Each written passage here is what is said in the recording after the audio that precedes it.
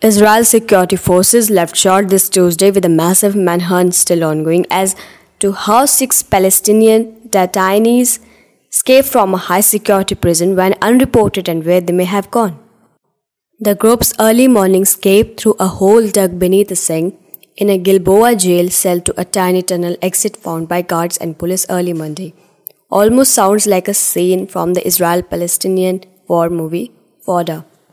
Many Palestinians have hailed the escapes as heroes, with celebrations taking place in the Jenin region of the occupied West Bank.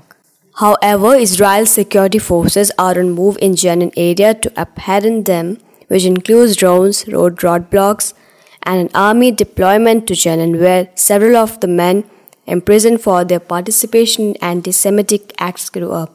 On Tuesday, more than 24 hours after the Great Escape, loaded by certain Palestinian publications, the hunt continued as the country celebrated Rosh Hashanah, the Jewish New Year. At this time, we made no progress, said a police spokesperson in northern Israel, where the Gilboa jail has stood since its built during the Second Intifada or anti-Israel revolt.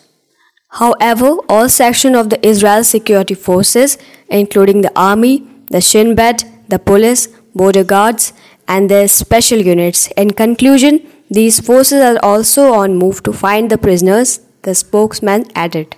There are many possible destinations for the group to go, from their nearby West Bank home to the shelter of the Gaza Strip, which is under control of the Islamist group Hamas, also a refuge for the Islamic Jihad group to which 5 of the 6 belong. They may have been attempted to cross the border into another nation. A police source told Israel Daily Haaretz Tuesday that it was extremely likely that the guy escaped into Jordan. Moreover, the border is only around 20 kilometers from the jail.